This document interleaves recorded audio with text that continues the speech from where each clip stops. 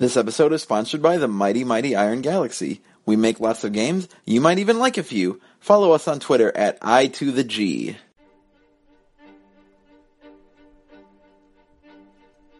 Your Stories is a wonderful opportunity to share all the highs and lows of being a nerd. You know that hobby you have that you don't talk to anyone about? It's a secret you don't like to share because it might make you feel weird. Maybe you're into something different. Comic books, fantasy football, push-ups. Your Stories, to me, has been this really kind and welcoming space where people just have the guts to be really honest, and they share their voices and their stories with everyone there, no questions asked. I've heard stories about all those things. Maybe not a lot of push-ups. I maybe haven't heard a lot of stories about push-ups. The Nerdalogs is group therapy meets Toastmasters. I know there's always a place where my odd thoughts and unusual habits will be welcomed and championed in a warm, supportive environment by other nerds just like me. And what's fun is you'll see people in the audience 1 month, and then all of a sudden they go up and tell their story. So your story becomes their story, and their story is your story, and then it's our story, and then it's a podcast, so it's everybody's story, and then you've shared it, and gosh, that's great, huh? And even if you don't think you're a nerd, you probably are. It's easily the most Midwestern thing I've ever been a part of.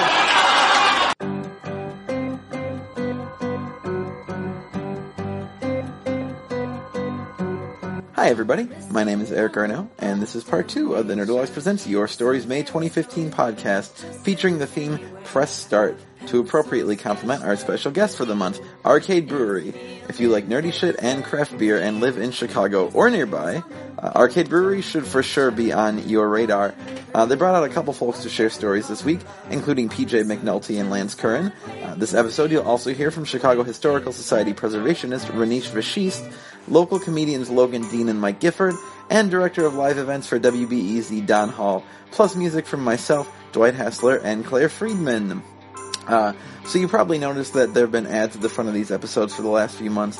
That's all thanks to the Chicago Podcast Co-op, a really cool group that's helping a bunch of great Chicago podcasters by finding them sponsors, helping us to keep doing what, honestly, a lot of us had been doing for free for a long time.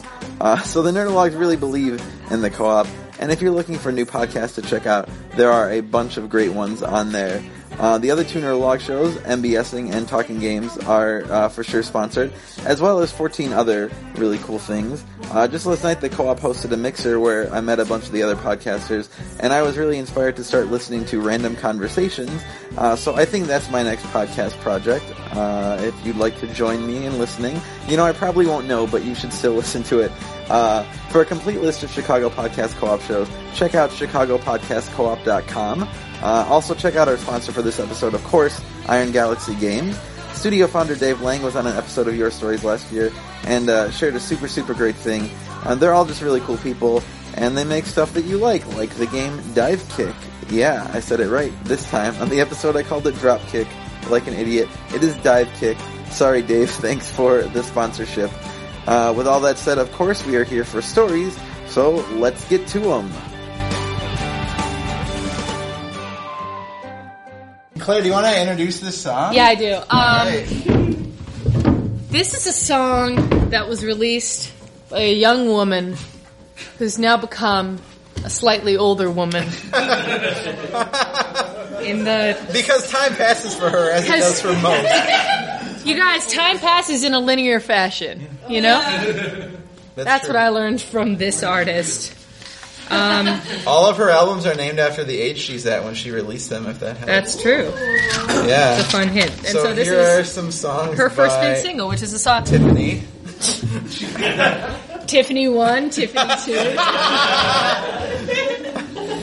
That's how old Tiffany was when she released that. No, it's a song by Adele. This is Chasing Pavements, which was her first single.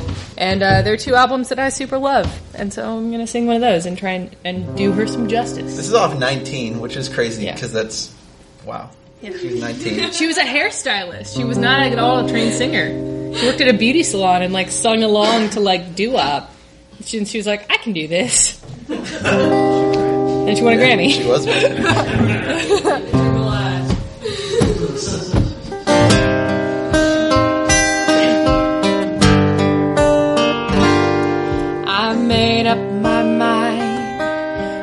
need to think it over. If I'm wrong, I am right. Don't need to look no further. This ain't lust. I know this is love. But if I tell the world, I'll never say enough, 'cause it was not said to you. And that's exactly what I need to do if I end up with you. Should I give up or should I just keep chasing babies, even if it leads nowhere? Would it be a waste, even if I knew my place? Should I leave it there? Should I give up or should I just keep chasing pavements, even if it leads nowhere? I'll turn myself up and fly around in circles, waiting as my heart drops. My back begins to tingle finally. Oh, this dream. And oh, should I give up or should I just keep chasing pavement, even if it leads nowhere?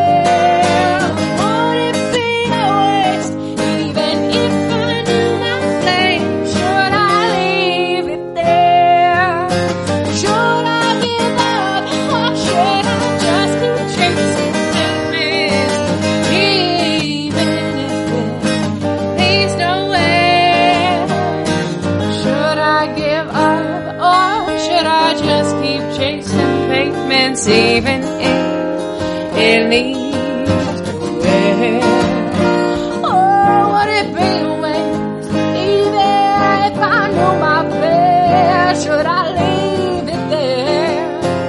Should I give up or should I just keep on chasing pavement? Should I just keep on chasing pavement? Oh, should I give up or should I just keep chasing pavement, even if it leads nowhere? Would it be a waste, even if I knew my place? Should I leave it there? Should I give up or should I just keep chasing pavement, even if it leads nowhere? Yeah. Go. Thank you, Claire. Yeah. Wonderful. All right, me and Dwight are going to do a song. This is kind of a cheat. We played this at Your Stories like 4 years ago before we ever recorded it. So there's no internet version of us doing this song. And I am going to, so if there's one thing that I think I could really offer the world of music criticism, it's a reevaluation of the band Extreme, who I think, and I say this with no irony, is easily the best band of the 1980s. Okay? If you track their first 4 albums, it's this kind of brilliant progression, they're growing up in front of you, right? So their first album, give me a second. So their first album is fixated on childhood with songs called Little Girls and Wind Me Up and Come Out and Play. And it's all about, hey, we just got these instruments and we're gonna be puerile and dumb kids. And their second album is they're starting to make money for it, and it's called Pornograffiti, and it's what happens when you introduce economics into the equation. And all of a sudden things aren't so nice and playful. It's about things like sex and money and drugs and selling out yourself. And it's all in the guise of this really dumb, stupid, frat music, and I fucking love it. It's so good. And so, this song that a bunch of housewives think is a super romantic song, I think is not at all. This song is saying, hey, you don't need to tell me you love me, just fuck me. That's not romantic at all. That's just a dude trying to get some. So anyway, this is the only hit single that Extreme really ever had. This is called More Than Words. If you know anybody at Rolling Stone, I'd really like to rate this article.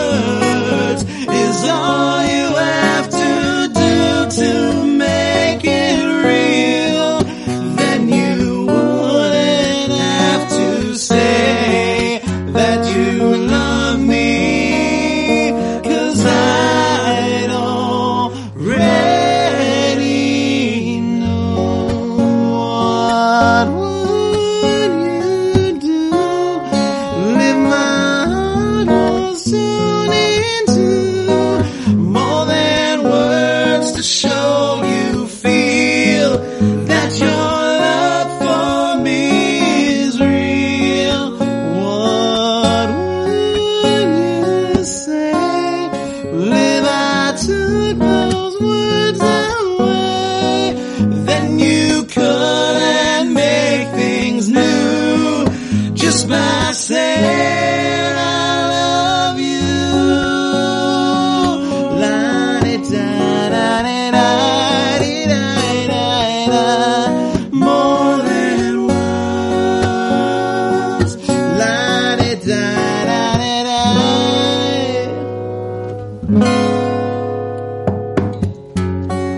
Now that I've tried to talk to you and make you understand, all you have to do is close your eyes and just reach out your hand and touch me, hold me close, don't ever let me go. More than words is all I ever needed you to show.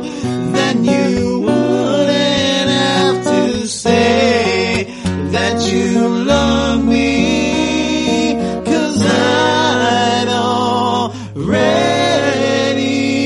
know. What would you do if my heart was torn into more than words to show you feel that your love for me is real?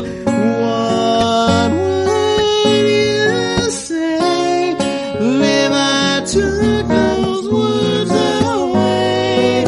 Then you couldn't make things new just by saying I love you.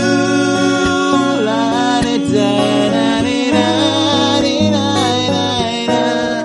More than words. La-di-da-da-di-da-di-da-di-da. More than words. La-di-da-da-di-da-di-da.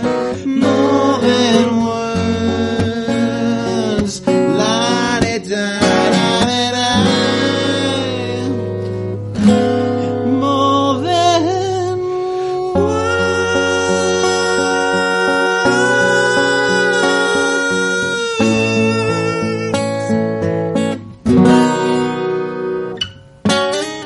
More than words.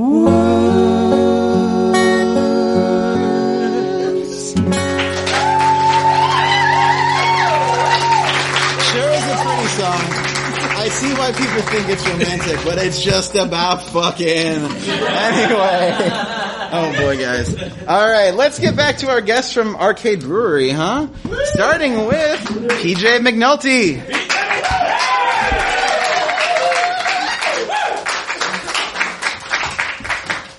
Do I call me later? That was beautiful. Thank you so much. Beautiful. So I'm in the beer industry, right? And I used to work for the Goose Island Beer Company for about 10 years. So I left Goose Island. I was at a crossroads. And my brother also was at a crossroads with his kind of career path. So we're like, hey, what should we do? And all of a sudden, he's like, well, I know a guy who's in printing. I'm like, great. Who does he know? He's like, well, he knows a guy who's maybe wants to bring a beer to Chicago. I'm like, okay, I'm interested. Let's do it. He's like, he's a baseball player. I'm like, okay, I'm in. What's going on? He's like, well, he doesn't speak a whole lot of English. Not a big deal. We can figure it out.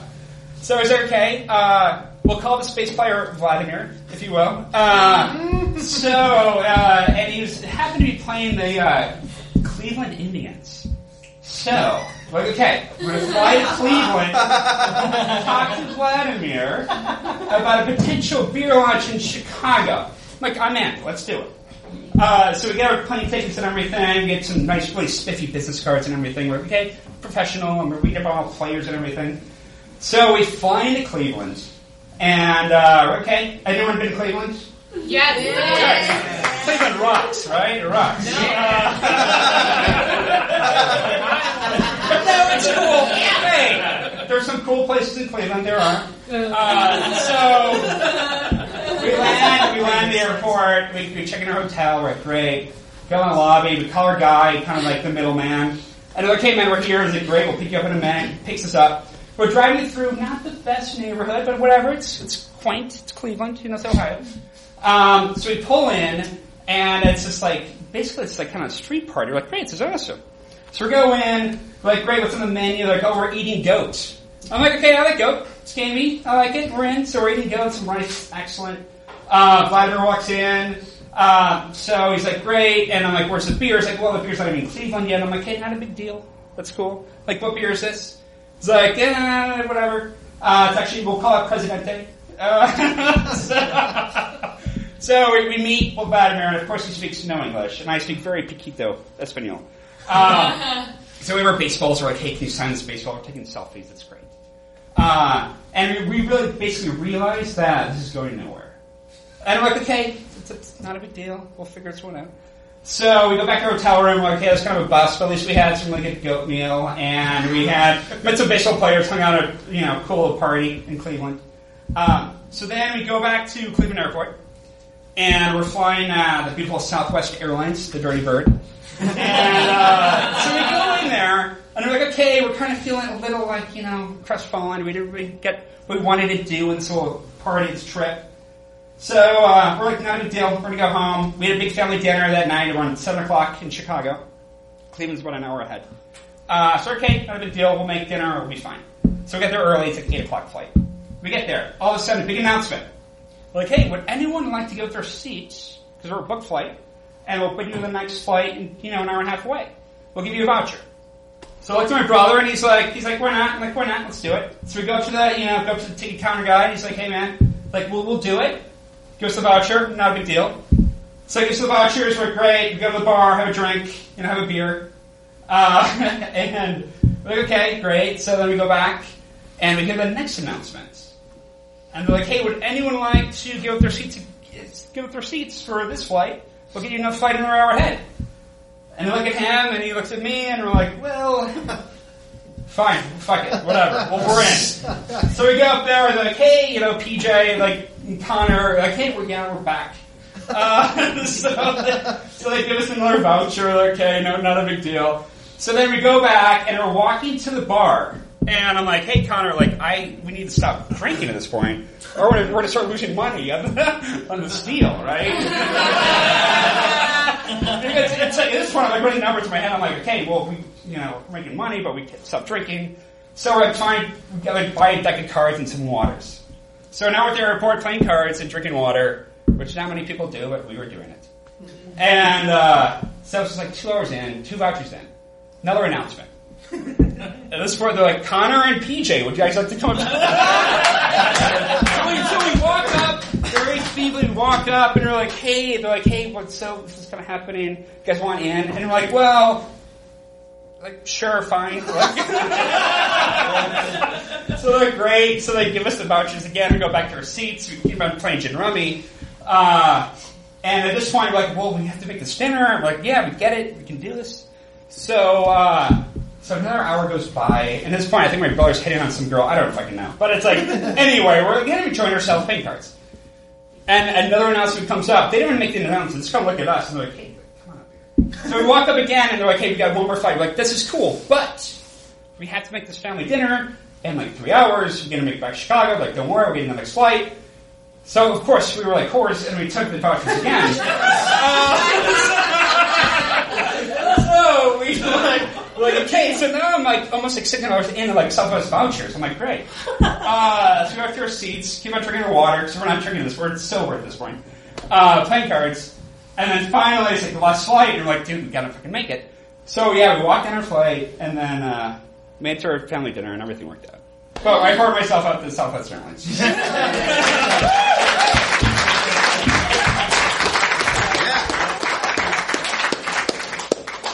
Southwest, obviously the superior airline. I'm not trying for sponsorships here, but if I were, I would say there's no reason to fly United or Delta or American. When Southwest has comfortable planes and friendly service, fly Southwest, everybody. All right. Hey. Guys, more than one person can whore themselves out to Southwest. It's cool. So coming up next to the stage, we have from the Chicago Historical Society, Ranish Vashish.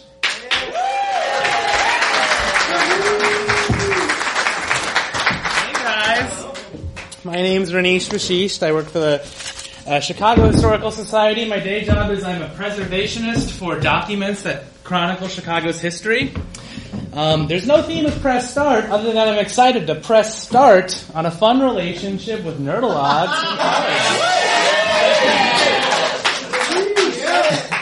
So we preserve the written history of Chicago. It's the boring and banal history, unfortunately. It's not the fun stuff like the Roms and the Capones and the dailies, but it's the history of you and me and the written history we create in Chicago, and we love to preserve that. So if you guys are cool with it, I'd love to read you a few of the documents that we preserve. Is that cool? Yeah! Hey. This is one of our real nice gems. Chicago architecture is amazing. In 1973, Mies van der Rohe made the IBM building, which is my favorite building in Chicago. But an equally important thing happened in this building in 1985, and that's IBM Company released Revision 2 of their IBM Optonics dot matrix printer troubleshooting guide. And I'd like to read that for you today. IBM Optonics dot matrix printer troubleshooting guide, Revision 2, February 1985. Hello! And thank you for your purchase of an IBM Optonics dot matrix printer, valued customer. If your printer isn't printing, try the following steps to remedy the problem yourself. Step 1. Turn off, then turn on the printer. Step 2. Turn off, then turn on, then turn off, then turn on the printer repeatedly. All while muttering, Jesus, not today, not today, but today. Step 3. Go find Diane from reception. She's not IT, but word is she has the magic touch. Step 4. If Diane says she'll fix it, but only if you take her to lunch, do it. She's weird, but she recently got divorced and has a good heart. Step 5. Get the smallest salad possible to hint to Diane that you want to make this a quick lunch. Then sit back in horror as she orders the surf and turf. That's lobster and steak. Step 6. At 2:30, Diane drunkenly stumbles into the print room, turns off, then turns on the printer several times, and then mutters, I don't know, man, it's fucked.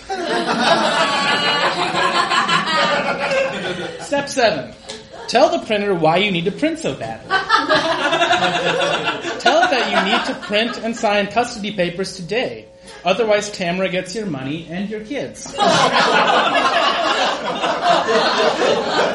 8. If none of the above worked, call IBM technical support and we'll send you a new printer in 6 to 8 weeks. Thank you. It's a real fun one. I like it a lot. Now, how many of you drink Starbucks, huh? Yeah? I drink Starbucks. Great. Now, they've been in the news a lot for their Starbucks Race Together campaign. But did you guys know in 2004 they called us in to preserve some of their document history before they closed their Chicago office and relocated to Seattle? And we got this gem that I'm really excited about. So some context. On March 8th, 2004, a car crashed into a Starbucks in Oak Park, and these are some of their drafts for an official response to the incident. Corporate Communications Department. Response to car crashing into Oak Park Starbucks. Drafts and final copy. Draft 1, not approved for release. March 9th, 2004. Clearly, our in-store car pickup program needs refinement. Draft 2, not approved for release. March 10th, 2004. In their defense, for every 10 baristas you hit with your car, you get a free latte. Draft 3, also not approved for release, March 11th. Every car that crashes into our store gets $1 off a pastry after 2 p.m. Draft 4, not approved for release March 12th. We consider this an attack on the hive mind that powers our stores. We will take appropriate action to defend our queen. Draft 5, not approved for release March 13th. Was it a nice car? It was? It was a Camry? Well, that's a nice-ish car, but not a nice car. Okay, fine, just saying, that's all. No, I have nothing against poor people, it's just at Starbucks. We think our customers accept a certain level of nice car to crash into the store. Draft 6, not approved, March 14th. We have sinned. God has decided that we are sinners and we throw ourselves prostrate at this car god. We will draw blood if necessary. We are Starbucks. We are ruthless. We never sleep, but we do close at 10. Finally, Draft 7, approved for release March 15th, 2004. Our sympathies go out to the families of the 4 children that lost their lives. We will, of course, refund their purchase.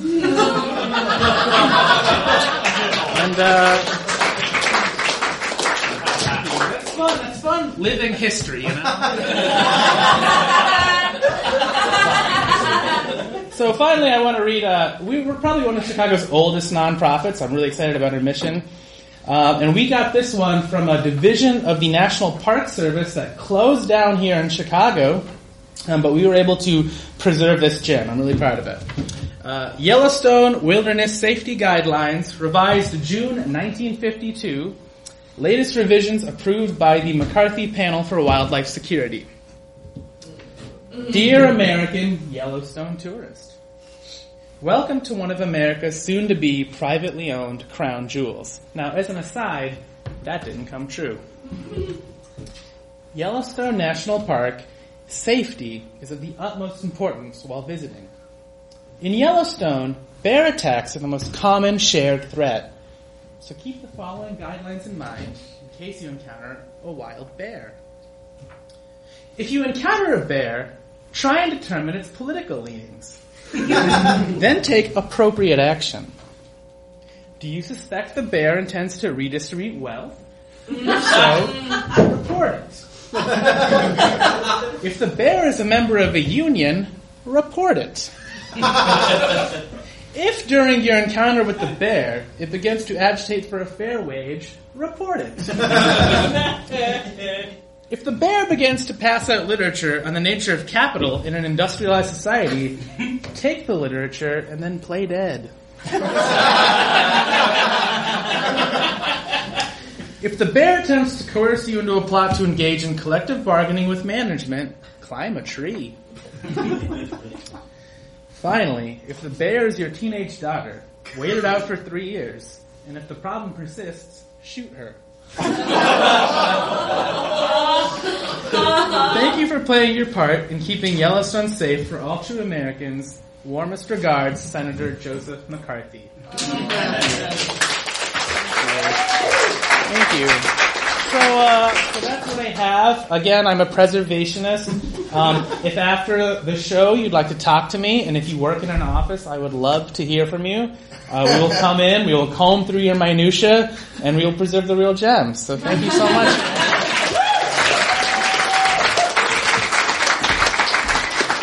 Thank you, Ranish. That really has me hankering to go visit Yellowstone, which of course the best way to get there is to fly a lovely Southwest Airlines flight. Non-stop round-trip service, guys. All the time, anywhere you want to go, the Continental 48 Southwest is the answer. Coming up next to the stage, good friend of mine, Mr. Logan Dean.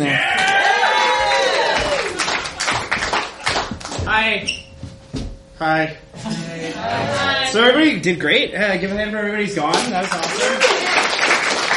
Everybody's talking about like really important life shit, and I'm gonna like ramble on about a pinball machine. So I like pinball. It's pretty cool. That's where I got my thing for Press Start was pinball because I like it. Killing it, Logan. So when I was a kid, the one of the things that really sticks out for me when I was a kid was the fucking Crossfire commercial. It's a commercial where two children float into a volcano and shoot metal balls at each other until one of them, I think, evaporates? Or like is derezzed into Tron or something. I'm not really sure. But the game itself is shitty. It sucks. It's just a circle and there's no discernible point scoring system. You're just shooting balls at each other. But then I got tall enough to see what was going on pinball tables, and that seemed more like Crossfire. So I got really into that. My favorite pinball table is the Twilight Zone pinball table, which was manufactured in 1993 right here in Chicago, Illinois at the Midway Pinball Company. It's an amazing table in that it's highly regarded as the best table ever made, as well as the most challenging in that it has all the shit on it. You might know pinball tables as those big glass chambers where all those toys live, and people shoot balls at them. So a lot of the pinball tables in the 90s had, like, the Johnny Mnemonic table has this, like, it's got this, like, magnetic glove, and he says, I'm making a long-distance phone call, and then he, like, the ball and, like, puts it in the slot, and then you gotta I'm gonna say balls a lot, just, you guys need to laugh at that, get it out now. Or like the Star Trek Next Generation table has these cannons that load the ball and you can shoot across the field, and it sounds cooler than it actually is. Apollo 13 has a 13-ball multi-ball that if you pull it off, will age you 7 years.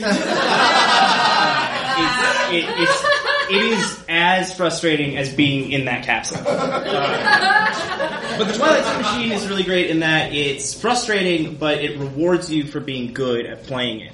It has 17 challenge modes, each one leveling on the door, the Twilight Zone door that's in that, creepy part where it's like, don't go in the door. You have to light up every panel on it, and then once you do, you unlock the game's Wizard Mode. And Wizard Mode is when you finish all the challenges, it just shoots all its shit at you, and it's like, yeah, good luck now, fucker. And so the Twilight Zone Wizard Mode is called Lost in the Zone, and you get 45 seconds of unlimited multi-ball to hit as many targets as you can.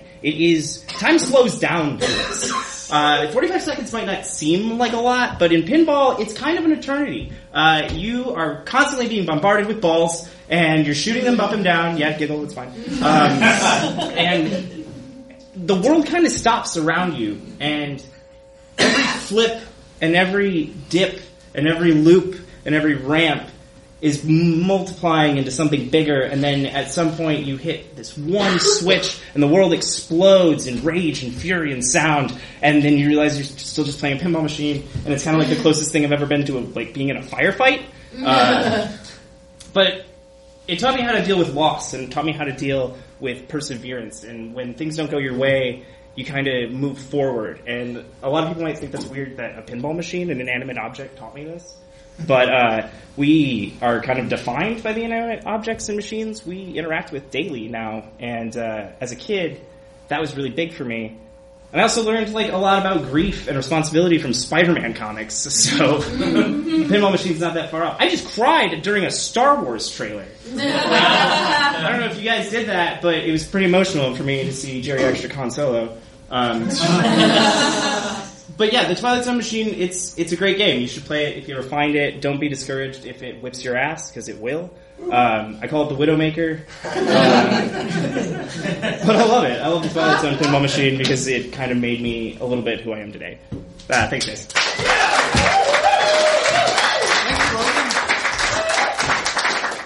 Logan, would you call yourself a pinball wizard? Absolutely not. Oh. You ever met one? How do you think he does it? I don't know. What makes him? I'm gonna keep pushing Tommy until I do a live thing of Tommy with Claire and Dwight. That's my dream. Anyway, coming up next, we did a medley. We didn't do all of Tommy. Tommy is 80 minutes long, not 3.5. Claire.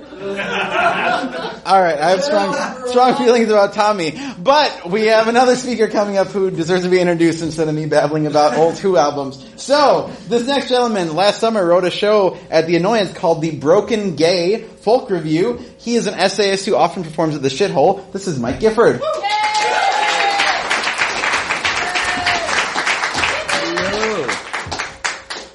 How are you? These are the shoes of a homosexual who has given up.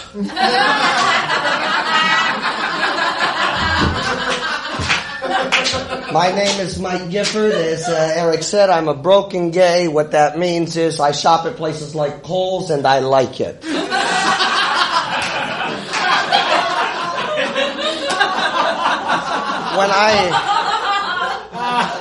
When I came out of the closet to my mother, she responded, and I quote, "But you dress so poorly."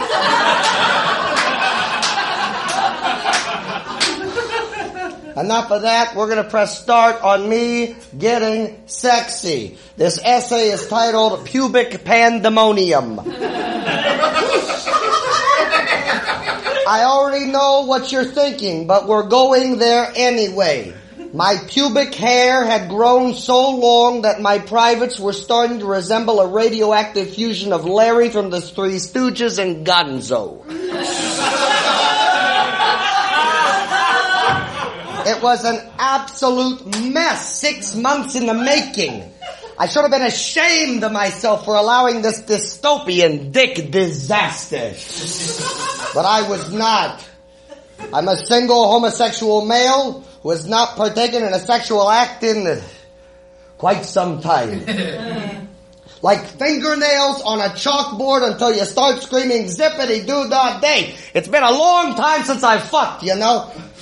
So why would I care if my junk had a Samson-like mane? Unless a lovely Delilah showed up. Well, I got into a date-like situation. Vague, I know, but I call it a possibility. A big maybe. Hope. I got to get down and dirty and weed whack the old pubes. Because if I wouldn't put that thing in my mouth, then it's highly unlikely any classy gentleman is going to put my mid-sized hairy Sasquatch dick into their mouth. So, my facial razor has a trimmer attachment, so I started by buzzing the edges. I cleaned off the happy trail so it no longer resembled Robert Frost's The Road Less Traveled. So that my potential partner knows where to find my pot of gold. Okay, so I got a little carried away, and my genitals soon had a President Chester A. Arthur mutton chop. It was horrifying. I did the obvious next step, which was to give my taint a crew cut like a Marine fresh out of Paris Island. Even if I don't have to see my taint hair, somebody else might, and I don't want it to look like a Barbie doll that your brother got with frizzed out hair. Well, let me tell you, the moment razor hit skin, it started stinking like a tar pit. It was quite an unexpected shock to the system to be totally inundated with the odious fumes of 6 months' worth of bile in my pubes.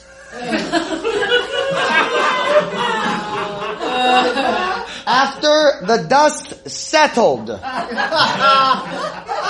mutton chop still needed tending to. My dick was scowling at me like some villain from a black and white western. It was a ghastly and evil sight. This was not the sort of sexy image I wanted to present to a new fuck buddy on our first romp through the hay. I lost my mind and went Sweetie Todd on that mother. I gripped my balls with all my might and furiously hacked at my testicle hair off like I was hunting Charlie in the jungles of Vietnam. The My Lai masker ain't got nothing on the gift chopping at his dick. Dear Lord God, help me. When I went to go take a piss, it looked like I was holding a broken toe.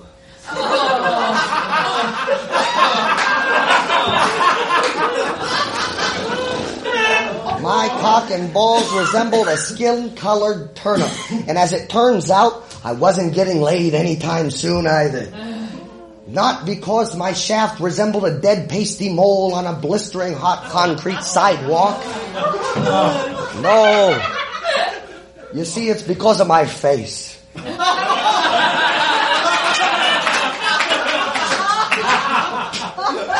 Now I'm sexless and have a naked dick. And that happened. Thank you.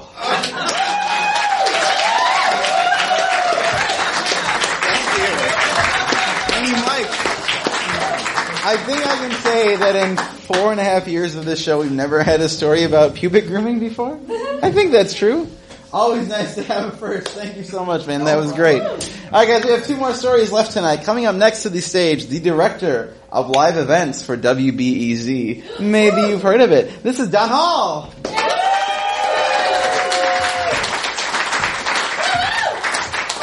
I realized when I came in here that I'm a collective double everybody's age in this room. And as I heard the stories of games and pubic hair and so many things, I realized that, I have my video game moment, but it was long before most of you were born, because my first video game was Pong. And then Space Invaders with the original motherfucking Atari system. And what I learned from the original Atari system was that when I played video games, and this carried over to when I played Galaga when I was in high school, which was the best offense, the best defense, it's all just fucking offense. It's just shoot, fucking shoot. There's no strategy to it. My Galaga, the percentage at the end was ridiculous, but I shot a lot of fucking bullets, and that was fun. This has carried over. When I was 17 years old, I went to my very first and my very last Renaissance fair. And I'd never been, I didn't know what to expect. A friend of mine, Lou, in high school, was a Dungeons and Dragons guy. And he loved Dungeons and Dragons, and consequently, apparently, that goes hand in hand, that then he loved Renaissance fairs. So this is in the middle of Kansas. So this is the Kansas, Wichita, in fact, Renaissance fair. And I didn't want to fucking go. I don't dress up. My mother trained me to hate Halloween with a passion by dressing me up as shit that I didn't want to be. And so I, to this day, do not dress up in costumes of any kind. Much to my wife's chagrin. So I wasn't going to dress up. But Lou was dressed as a squire or some horse shit like that. He had his outfit on. There was chainmail, but he didn't have any. He had no chainmail. And I wish I'd had.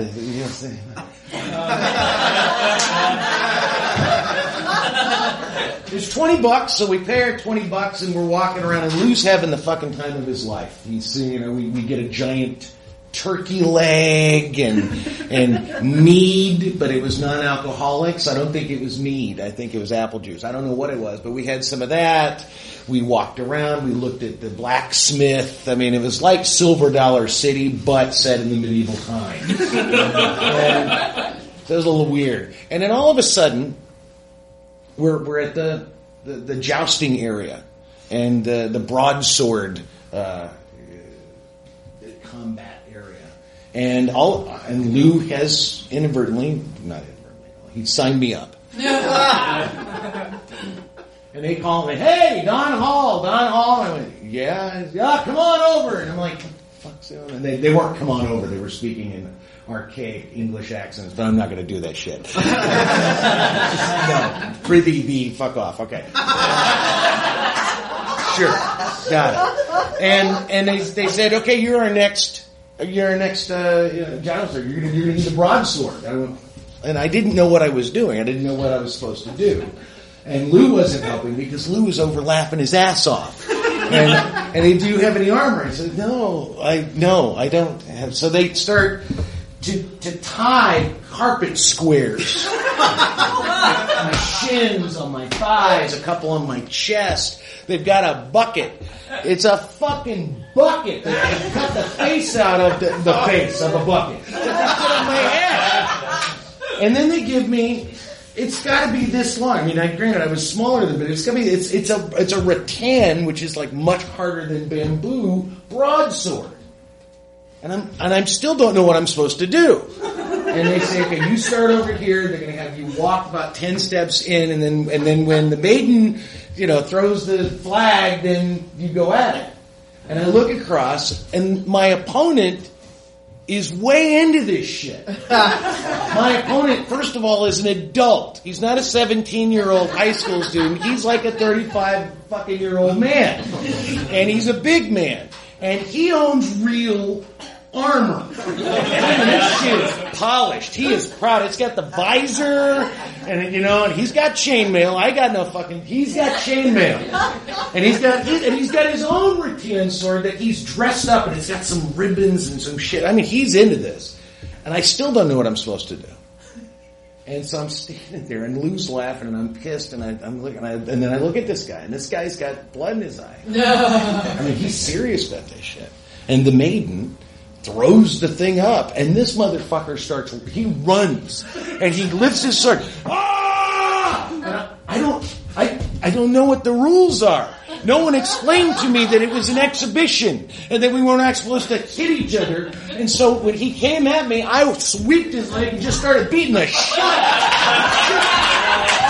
I mean, I'm just wailing on this. He is not fucking getting up and hitting me with his sword. I am beating. He starts to cry. I don't even know. I'm in my Braveheart bloodlust. Wham, motherfucker. Boom. His wife runs onto the field. He's begging me to stop hitting her husband, so I stop, and I'm like, what? And she pulls his helmet off, and he is crying. And she is crying. And they come over to me, and they start pulling off my carpet squares, and they kick me out of the whole Renaissance fair. I am escorted out by security. I am not allowed to go back in. I sit out in the parking lot and laugh. There's got to be a good hour before Lou finally comes out, and Lou is so embarrassed. He's so embarrassed. And so the only thing I can say that I've learned from video games is that when you press start, just keep fucking hitting those buttons until that shit goes down.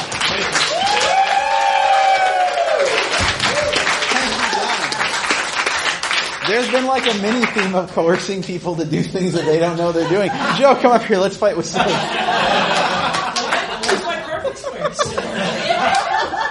At Empire, my friend. Alright guys, we have one more storyteller tonight to close out the evening. From Arcade Brewery, creative director Lance Curran.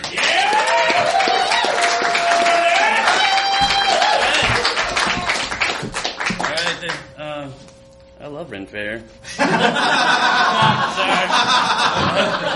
knew I needed my good times, my family. So yeah, thanks for having us, and thanks for drinking our beer. I hope you guys enjoyed it. I came up with my idea for my story before I knew the theme, so I'm going to ignore the shit out of that. But my idea was more to talk about. I'm really, everyone wants to talk about video games, and Arcade does a lot of video games, but we also do a lot with comics. And I'm more of a, I love video games, but I love comics a lot. And one of my new favorite comics is a comic called Sex Criminals. Yeah. So basically, the heroes and sex criminals, their superpower is when they have an orgasm, they stop time. It's amazing. They go on nice adventures. But one of the coolest things about sex criminals is the letters page. They have a letters page called Just the Tips. And one of the first issues I read of sex criminals, one of the people written in about wood stash of porn. So and that just clicked with me because as a kid, I grew up in rural Indiana. I would find porn in the woods all the time. As a kid, walking through the woods, and I was like, wow, this actually happened to other people. I thought this was something that was just me. I just came across, I had some weird nose for porn in the woods, I just find it.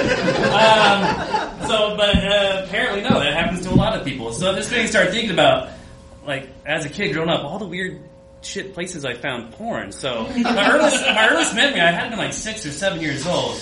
I was hanging out with my friend Luke, and who later became a finalist on American Idol. It was weird stuff. But I was hanging out with him, and we were going back through a back alley, and suddenly came through this huge stash of porn. And so we started opening up, looking at it, and we were very confused. Because we were trying to figure out where women went to the bathroom. We couldn't figure that. We'd never seen, we saw the pubic square, and for some reason we thought the hole was in the center of, the front of the triangle, and that was, something we were discussing, why do they sit? I still think about it. No,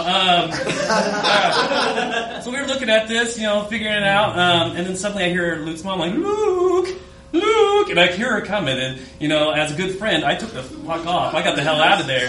I was really scared about being caught with all this porn. So I kind of hid in the bushes, and so my friend Luke suddenly reacted to his mom coming around the corner and starts tearing up all the porn. She's like, Mom, I found all this dirty stuff back here. And she starts tearing it up, and she's like, what are you doing?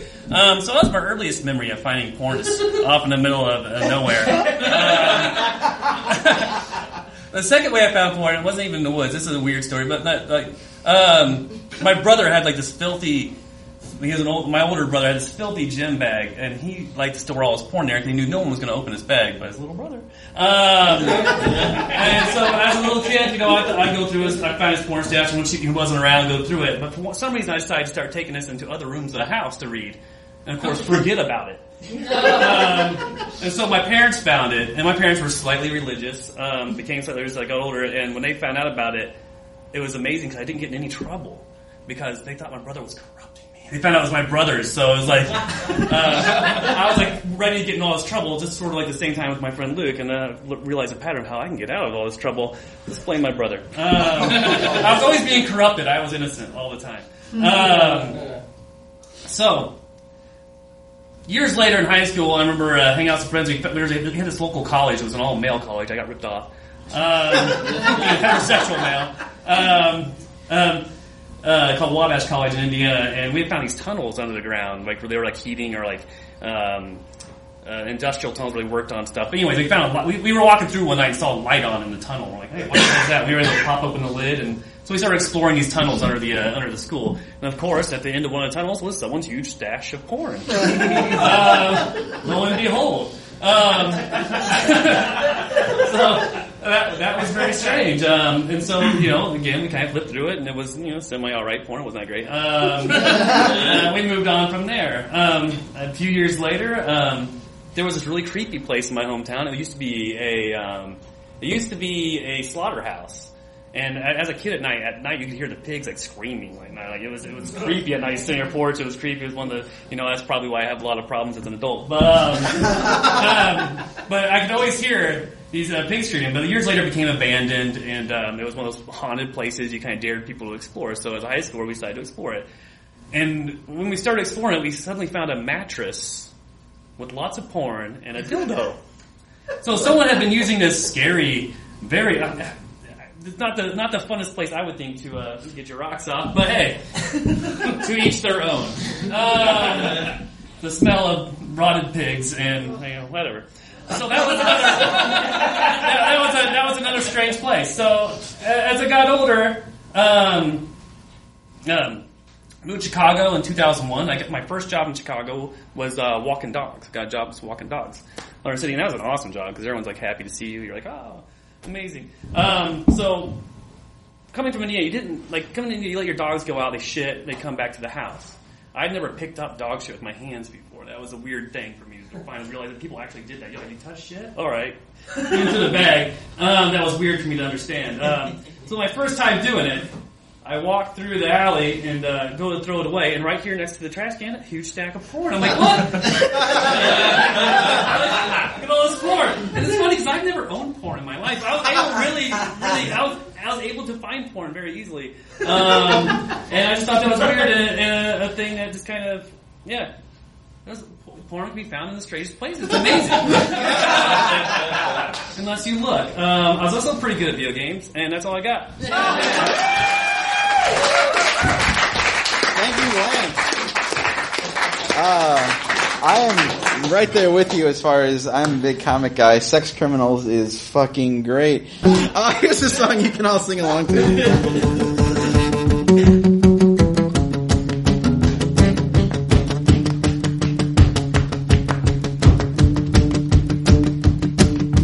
Hey, don't write yourself off yet. It's only in your head you feel left out or looked down on. Just try your best.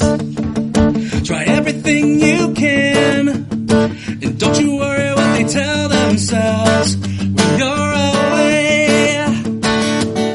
It just takes some time. Little girl, you're in the middle of the ride. Everything will be just fine. Everything will be alright.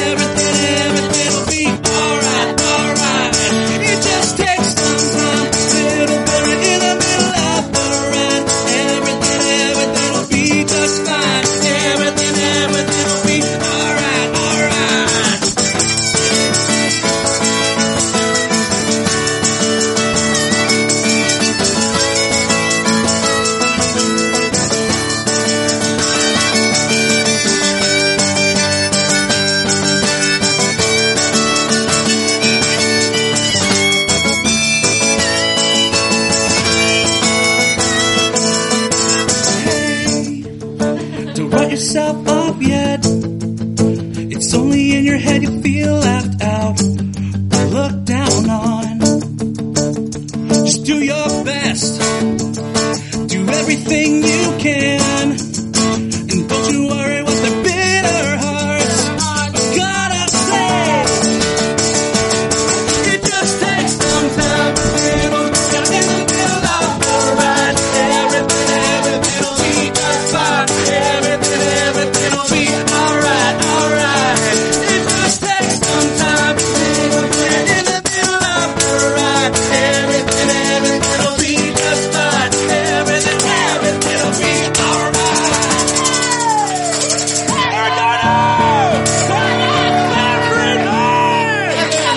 Thank you, Arcade Brewery. Thank you, everybody, for coming today. Have a great night. This has been a Nerdologues production. For more on the Nerdologues and our shows, please go to www.nerdologues.com.